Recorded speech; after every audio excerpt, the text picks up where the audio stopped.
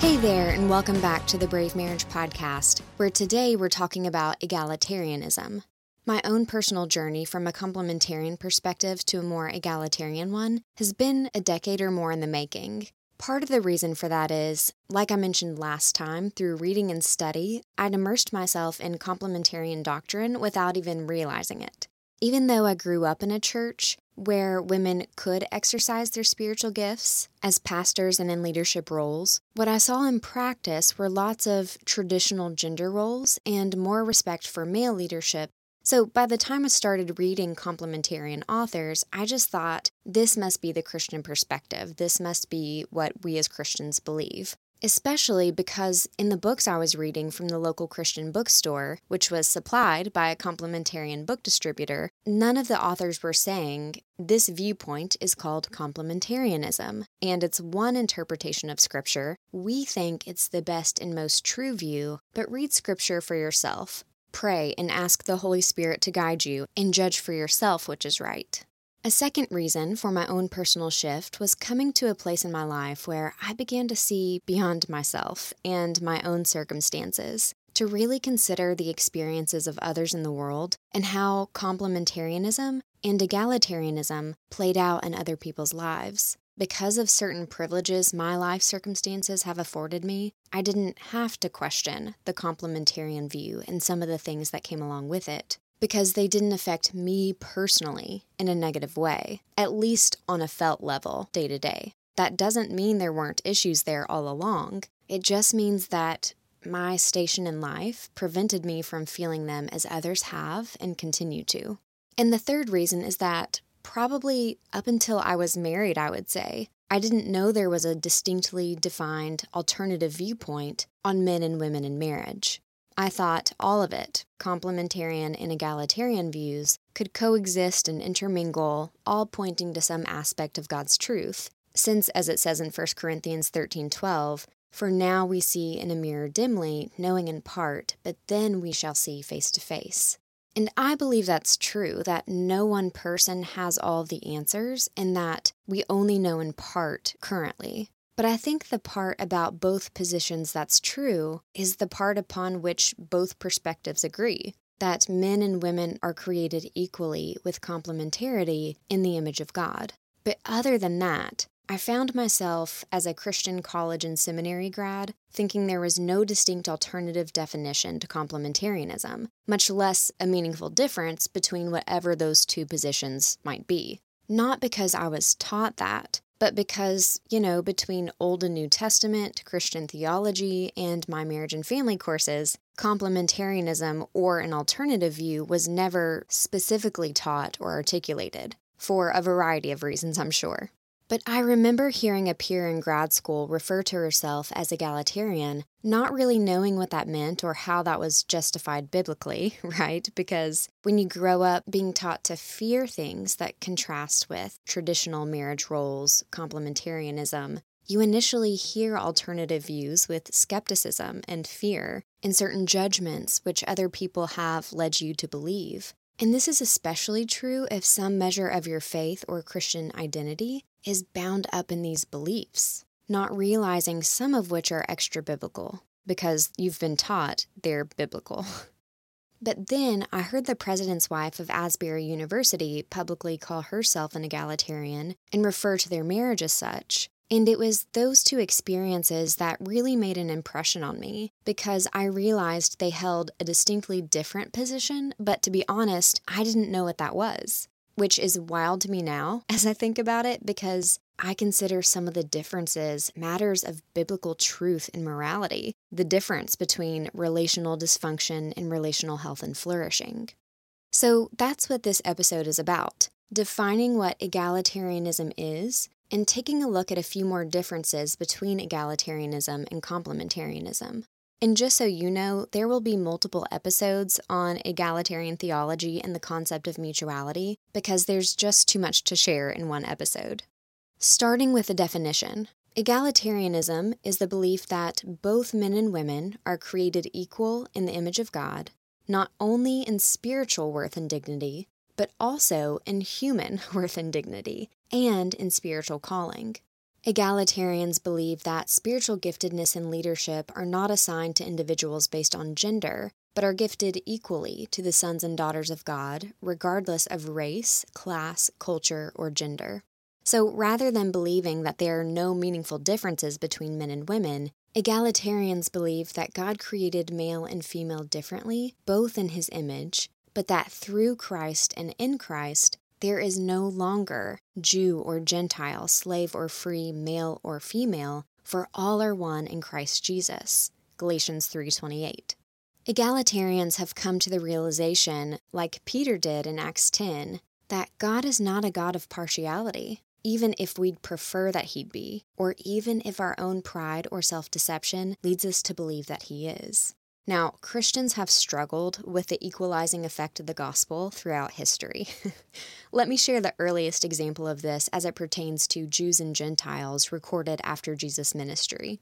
The Apostle Peter, one of Jesus' disciples, a Jew like the other 11 disciples, and a man of Middle Eastern descent, really wrestled with whether or not the Gentiles were to be considered clean, or as called to the message and ministry of the gospel as Peter was. It literally took a vision from God and a visit from Cornelius, a God-fearing Gentile, to help Peter see his own bias and blind spots. But afterward, Peter declared what he'd learned to a large gathering of people around him, saying in verse 28 and 34, "You are well aware that it is against our law for a Jew to associate with or visit a Gentile. But God has shown me that I should not call anyone impure or unclean. I now realize how true it is that God does not show favoritism, but accepts from every nation the one who fears Him and does what is right." And I love what's written next in verses 44 and 47, both because God's grace is so amazing, but also because the human condition is so hilariously predictable. Acts 10 says, "While Peter was still speaking these words, the Holy Spirit came on all who heard the message.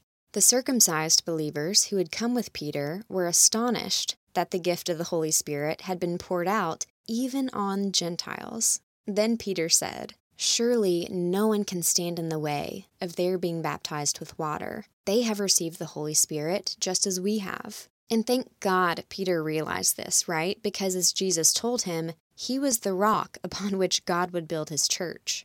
So the early apostles worked to build up the body of Christ, to build up the church on the basis that all were one in Christ Jesus. And they taught the various churches that, because of Jesus, humans of every tribe, tongue, and nation could receive the free gift of salvation, receive baptism in the Holy Spirit, and minister to the message of the good news of Jesus Christ. Now that looked different depending on cultural context and location. But this was that radical, scandalous nature of the gospel, that all are welcome, and that in God's kingdom, the first are last, and the last are first. But like the religious leaders of Jesus' day, who He cursed throughout the Gospels, religious leaders throughout every century have found ways to use God's word to promote their own power and glory, not God's. And moving from the Jew or Gentile phrase to the slave or free phrase from Galatians 3:28, take, for example, slave-owning Christians and those responsible for creating the Slave Bible in 1807. If you've never heard of the Slave Bible before, this is where Christian slaveholders created and distributed a Bible where only about 10% of the Old Testament was included, leaving out any reference to the Israelites being delivered from bondage and slavery, and including only about 50% of the New Testament, with Paul's words to the Ephesians about slaves being obedient to their masters left in, but Paul's words to the Galatians that there is neither Jew nor Gentile, slave nor free, male nor female, but all are one in Christ Jesus being left out. This is horrendous to us now, that a group of people whom God loves and desires to save and pour out His Spirit on equally would be read and taught the Bible in ways that supported the slave owners' cause, rather than supporting their freedom and liberation as humans with worth and dignity, rather than teaching, as Paul taught in Galatians, that all are one in Christ Jesus, rather than calling all believers to use their freedom to serve one another in love, not to oppress others or minimize others' gifts or condemn others as somehow the inferior race, class, or sex, right? These things have nothing to do with the message of the gospel, everything to do with the spirit of the age and leaving cultural assumptions unquestioned.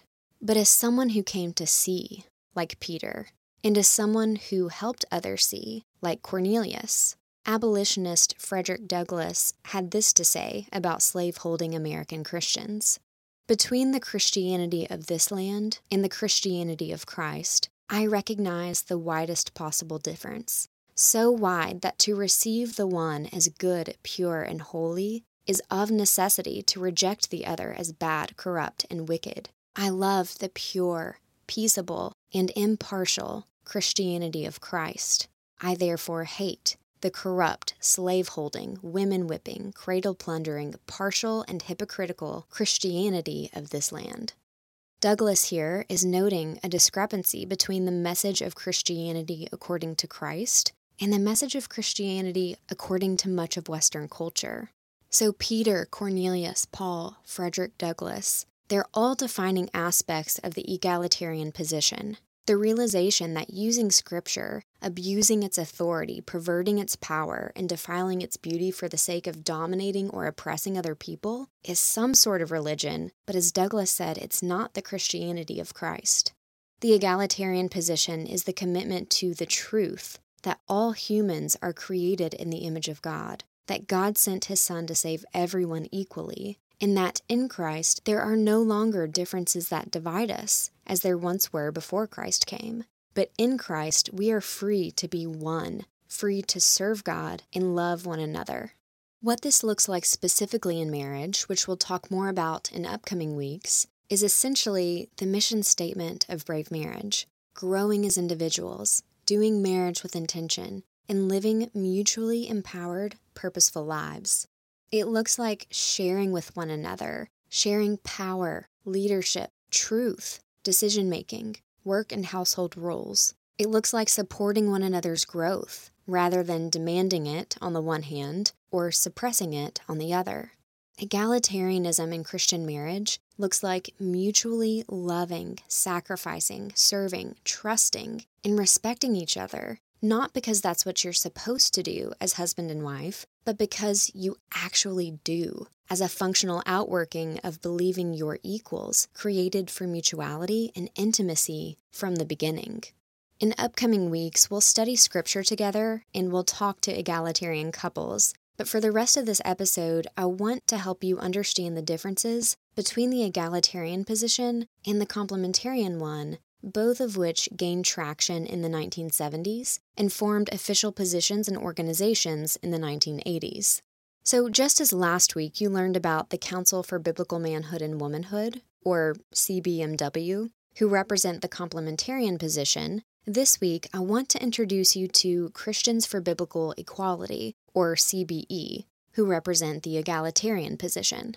Last episode, you learned that those on the Council of Biblical Manhood and Womanhood created the term complementarian to define a position of complementarity set within tradition and hierarchy. But unlike CBMW, CBE didn't create the term egalitarian. Instead, they borrowed it from political philosophy simply because of its encapsulation of equality between all people. Now, for these reasons, I would like to air my complaints with both terms, as I see neither term as particularly helpful, complementarian being deceiving, and egalitarian being misrepresentative, as the gospel is not a political philosophy, but primarily the story of God and His love and relationship to us. So now that that's off my chest, I would like to take the rest of the episode to compare and contrast the beliefs, mission, vision, and values of Christians for Biblical Equality with the Council for Biblical Manhood and Womanhood, so that you can begin to more clearly see the differences between the two. I think it's important to know what each group believes, because that will inform the outworkings of the organizations themselves. According to their statement of faith, available at cbeinternational.org, Christians for Biblical Equality believe, firstly and secondly, in one God, creator and sustainer of the universe, eternally existing as three persons equal in power and glory, and in the full deity and the full humanity of Jesus Christ. Now, these 2 points are important because they distinguish Orthodox Christianity from heresy. And while CBMW's statement of faith almost says the same thing, they omit the phrase eternally existing as three persons equal in power and glory. Here's why that omission is important. Orthodox Christianity teaches that the Trinity, Father, Son, and Holy Spirit, are eternally equal in power and glory. In seminary, one of my favorite things I learned about actually was Trinitarian theology, because that's how God created my mind to work relationally and systemically. So before Adam and Eve were created, there was the triune God. And according to the Bible, starting with Genesis 1:26, and foundational to our Christian theology, God existed in relationship, three spiritual persons in one, equal in glory and power, and mutually indwelling each other, therefore perfectly modeling this ideal of interdependence and relationality for us. And to deny that teaching is to adhere to a 4th century heresy known as Arianism. So forgive me for nerding out on you for a moment, but Arius was a 4th century priest who began teaching the church that the Son was created by the Father, different in substance and role, and therefore not co-eternal or co-equal. But if this were true, then that would effectively render Christ's death and resurrection null and void in terms of saving us from our sins, because if Christ was created by God, lesser than God, and therefore not fully divine and fully human as we believe he was, then his lack of humanity would have meant that Jesus couldn't have been the substitutionary lamb who was slain for our sins. And if he wasn't fully divine, then Jesus wouldn't have had the power to save us from our sins. In other words, if the Son is not co-eternal and co-equal to the Father and Holy Spirit in power and glory, this would deem Jesus' life, death, resurrection, and ascension as meaningless to the Christian faith. And yet, a version of this heresy has become a regular teaching and tenet of faith in some complementarian circles. While complementarian theology maintains that God is three in one, some complementarians also maintain that God is three in one hierarchically, meaning they believe in God the Father, whose rule is sovereign and supreme over all, in Christ the Son as the second person of the Trinity who reigns and rules over us, but is eternally subordinate to the Father, and in the Holy Spirit who lives inside us. When I was a student at the Focus Leadership Institute, this three-in-one hierarchical theology was then laid over top of the family, with husband as sovereign leader over the family, wife as subordinate helper, and children said to be analogous to the third person of the Trinity, birthed out of the intimacy between husband and wife. But here's the deal. To suggest that the Holy Spirit was somehow birthed out of the intimacy or procreativity of the Father and Son is heresy, as is the suggestion that the Son is eternally subordinate to the Father. In fact, in 325 AD, the Council of Nicaea, from which we get the Nicene Creed, condemned Arius as a heretic of the Christian faith for this teaching, and he was exiled from the church. In her book, The Making of Biblical Manhood and Womanhood, historian Beth Allison Barr affirms the experience I had at Focus on the Family when she writes, "By the end of the 20th century, this heresy had a new twist. Because Jesus is eternally subordinate to God the Father, wives then are eternally subordinate to their husbands." And this is why understanding our doctrine, our theology, and our Christian heritage is so important. Because unless we do, we're likely to repeat the sins of our past in current practice. In family therapy, we call this multi-generational transmission process, whereby the very thing we wish not to do is what we do and carry forth into the next generation. Sound familiar? That is, without intentionality, without history to guide us, and without the Holy Spirit to empower us to do something different. Okay, in their 5th statement, CBE believes that the Bible is the inspired Word of God, is reliable, and is the final authority for faith and practice. This statement of faith comes from 2 Timothy 3:16 and 17, where Paul writes, All Scripture is God-breathed and is useful for teaching, rebuking, correcting, and training in righteousness, so that the servant of God may be thoroughly equipped for every good work. With slightly different terminology, CBMW believes that the Scriptures of the Old and New Testaments are inspired by God and inerrant in the original writings, in that they alone are of supreme and final authority in faith and life. Now, to be clear, the word inerrant isn't in the Bible, but by inerrant, they mean that the Bible is without error or fault in all of its teaching, often equating inerrancy with a literal interpretation of Scripture in English. Biblical inerrancy also seems to apply most dogmatically to Paul's instructions to certain churches when it comes to marriage and ministry, but not so much when it comes to other passages, like permanently changing the words in Genesis 3:16 to mean something entirely different, like we talked about last episode, from your desire shall be for your husband to your desire shall be contrary to your husband. Historian Beth Allison Barr also takes issue with the concept of inerrancy in modern-day Arianism when she writes, "It should also not surprise us that evangelicals resurrected Arianism for the same reason that evangelicals turn to inerrancy. If Jesus is eternally subordinate to God the Father, women's subordination becomes much easier to justify, except it is still heresy."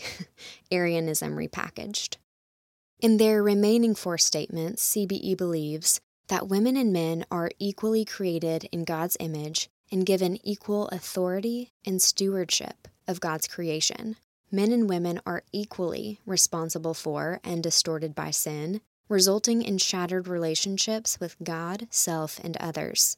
The Holy Spirit equips us for service and sanctifies us from sin, and eternal salvation and restored relationships are only possible through faith in Jesus Christ, who died for us, rose from the dead, and is coming again. This salvation is offered to all people. Here, CBE's statement of faith includes the most prominent difference between the two positions, in that egalitarians believe that in the beginning, God created male and female, different in gender, yet equal in worth, role, and function, whereas complementarians believe that in the beginning, God created male, then female, different in gender, gender identity, and specific gender roles and functions, but equal in spiritual worth. Tim and Ann Evans affirm a view of marriage equality in their book, Together, Reclaiming Co-Leadership in Marriage, when they write, "People with different marriage perspectives, male rulership, traditional/hierarchical/complementarian, and egalitarian, all agree that both men and women are made in the image of God, that they are intrinsically equal. However, male rulership and traditional/hierarchical/complementarian proponents would say men and women are not functionally equal. Egalitarian marriage proponents would align with God's creational marriage design. They believe men and women are intrinsically equal and functionally equal because in the beginning, both the man and the woman were given the dominion and procreation mandates." In next episode, we'll do a deeper dive into the creation and fall accounts. The next point I want to draw out is that, according to CBE, it's the Holy Spirit who equips us for all service and sanctifies us from sin as we grow in faith in Christ, but according to CBMW, it's redemption in Christ, period, which restores husbands to loving leadership and wives to intelligent, willing submission, period. But this does not encompass the whole body of Christ, and as we'll see next week, Jesus says no such thing when asked about marriage. Nor does this ideology accurately reflect the sum of Paul's letters and teachings. Here's CBMW's statement in that regard. "We believe that God, the transcendent creator of all things in heaven and earth, created Adam and Eve in his own image, that they sinned, and thereby incurred not only physical death, but also spiritual death, which is alienation from God. The universal sinfulness and guilt of all men and women since the fall renders them subject to God's wrath and condemnation. Both Adam and Eve were created in God's image, equal before God as persons and distinct in their manhood and womanhood. Adam's headship in marriage was established by God before the fall and was not a result of sin. The fall introduced distortions into the relationship between men and women, but redemption in Christ restores this relationship. In the home, husbands are lovingly to lead their wives, and wives should intelligently and willingly submit to their husbands. In the church, some governing and teaching roles are restricted to men. We won't break that one down again, but just notice that they believe in marital headship as set forth in creation, with the distortion of that relationship being righted through redemption in Christ. But like I just mentioned, on our next episode, we'll basically have a Bible study where we look at what Genesis 1 through 3 and Ephesians 5 have to say, and at some of the original language, at least in Hebrew. I didn't take Greek. Okay, so I hope you can see the differences in the way Christians for Biblical Equality commit to Scripture compared to the way the Council for Biblical Manhood and Womanhood commits to Scripture. Take CBMW's mission and vision, for example, which I've shortened here but linked in the full transcript, which is to set forth the teachings of the Bible about the complementary differences between men and women, because these teachings are essential for obedience to Scripture and for the health of the family in the church, and to see the vast majority of evangelical homes, churches, academic institutions, and other ministries adopt the principles of the Danvers Statement as part of their personal convictions and doctrinal confessions. And if you're just joining us for this episode, we examined what the Danvers Statement actually says in episode 134. By contrast, CBE exists to promote the biblical message that God calls women and men of all cultures, races, and classes to share authority equally in service and leadership in the home, church, and world. CBE's mission is to eliminate theological patriarchy. CBE envisions a future where all believers are freed to exercise their gifts for God's glory and purposes with the full support of their Christian communities.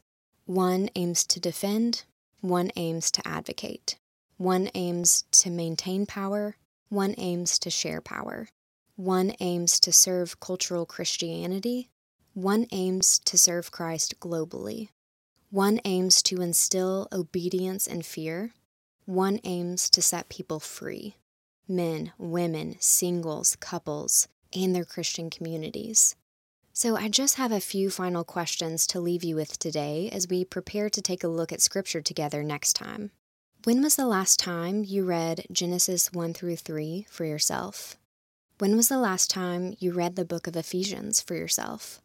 When it comes to viewing yourself as a son or daughter of God, a co-heir with Christ, with gifts of the Holy Spirit, to be stewarded alongside your husband, wife, or male and female counterparts, what do you personally have to fear? What might you collectively have to gain? And what might you, personally or collectively, have to lose? When it comes to your own marriage, what might mutuality look like? How might your marriage look different if you two believed that you were created male and female, equal in worth and dignity, free to share thoughts and feelings, roles, decision-making, spirituality, and intimacy? What might your multi-generational legacy be if you both saw yourselves as God sees you? Thank you for listening to the Brave Marriage Podcast. I'm your host, Kinsey Dazinski. Podcast editing is by Evan Dazinski. Music is by John Tibbs. I'd love to hear from you between episodes, but I'll be back with the next one in 2 weeks. Until then, take care. Talk soon. Love is not a battle. Love is not a bomb. Love is just as fragile as it is strong.